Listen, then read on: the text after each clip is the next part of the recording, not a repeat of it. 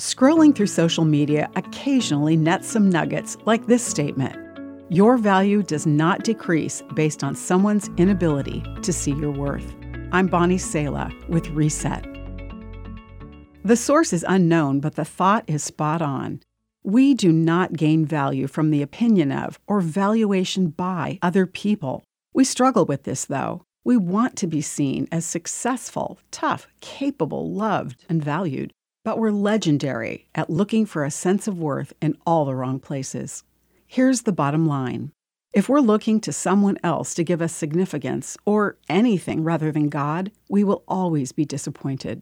Fearing people is a dangerous trap, says Proverbs 29:25. There's only one unchanging source of significance, and that's found in the opinion of the one who created us, loved us, sacrificed himself for us, and constantly seeks us out. In his letter to us, the Bible, God says, "I have loved you with an everlasting love. I have ransomed you. I have called you by name. You are mine."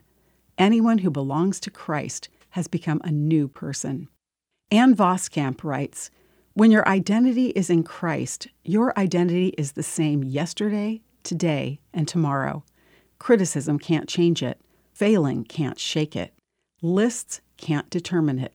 When your identity is in the rock, your identity is rock solid.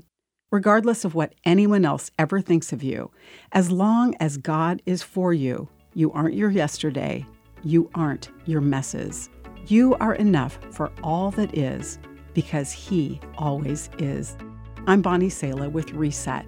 To hear this again, read or share this, or to find more resources like this, visit guidelines.org.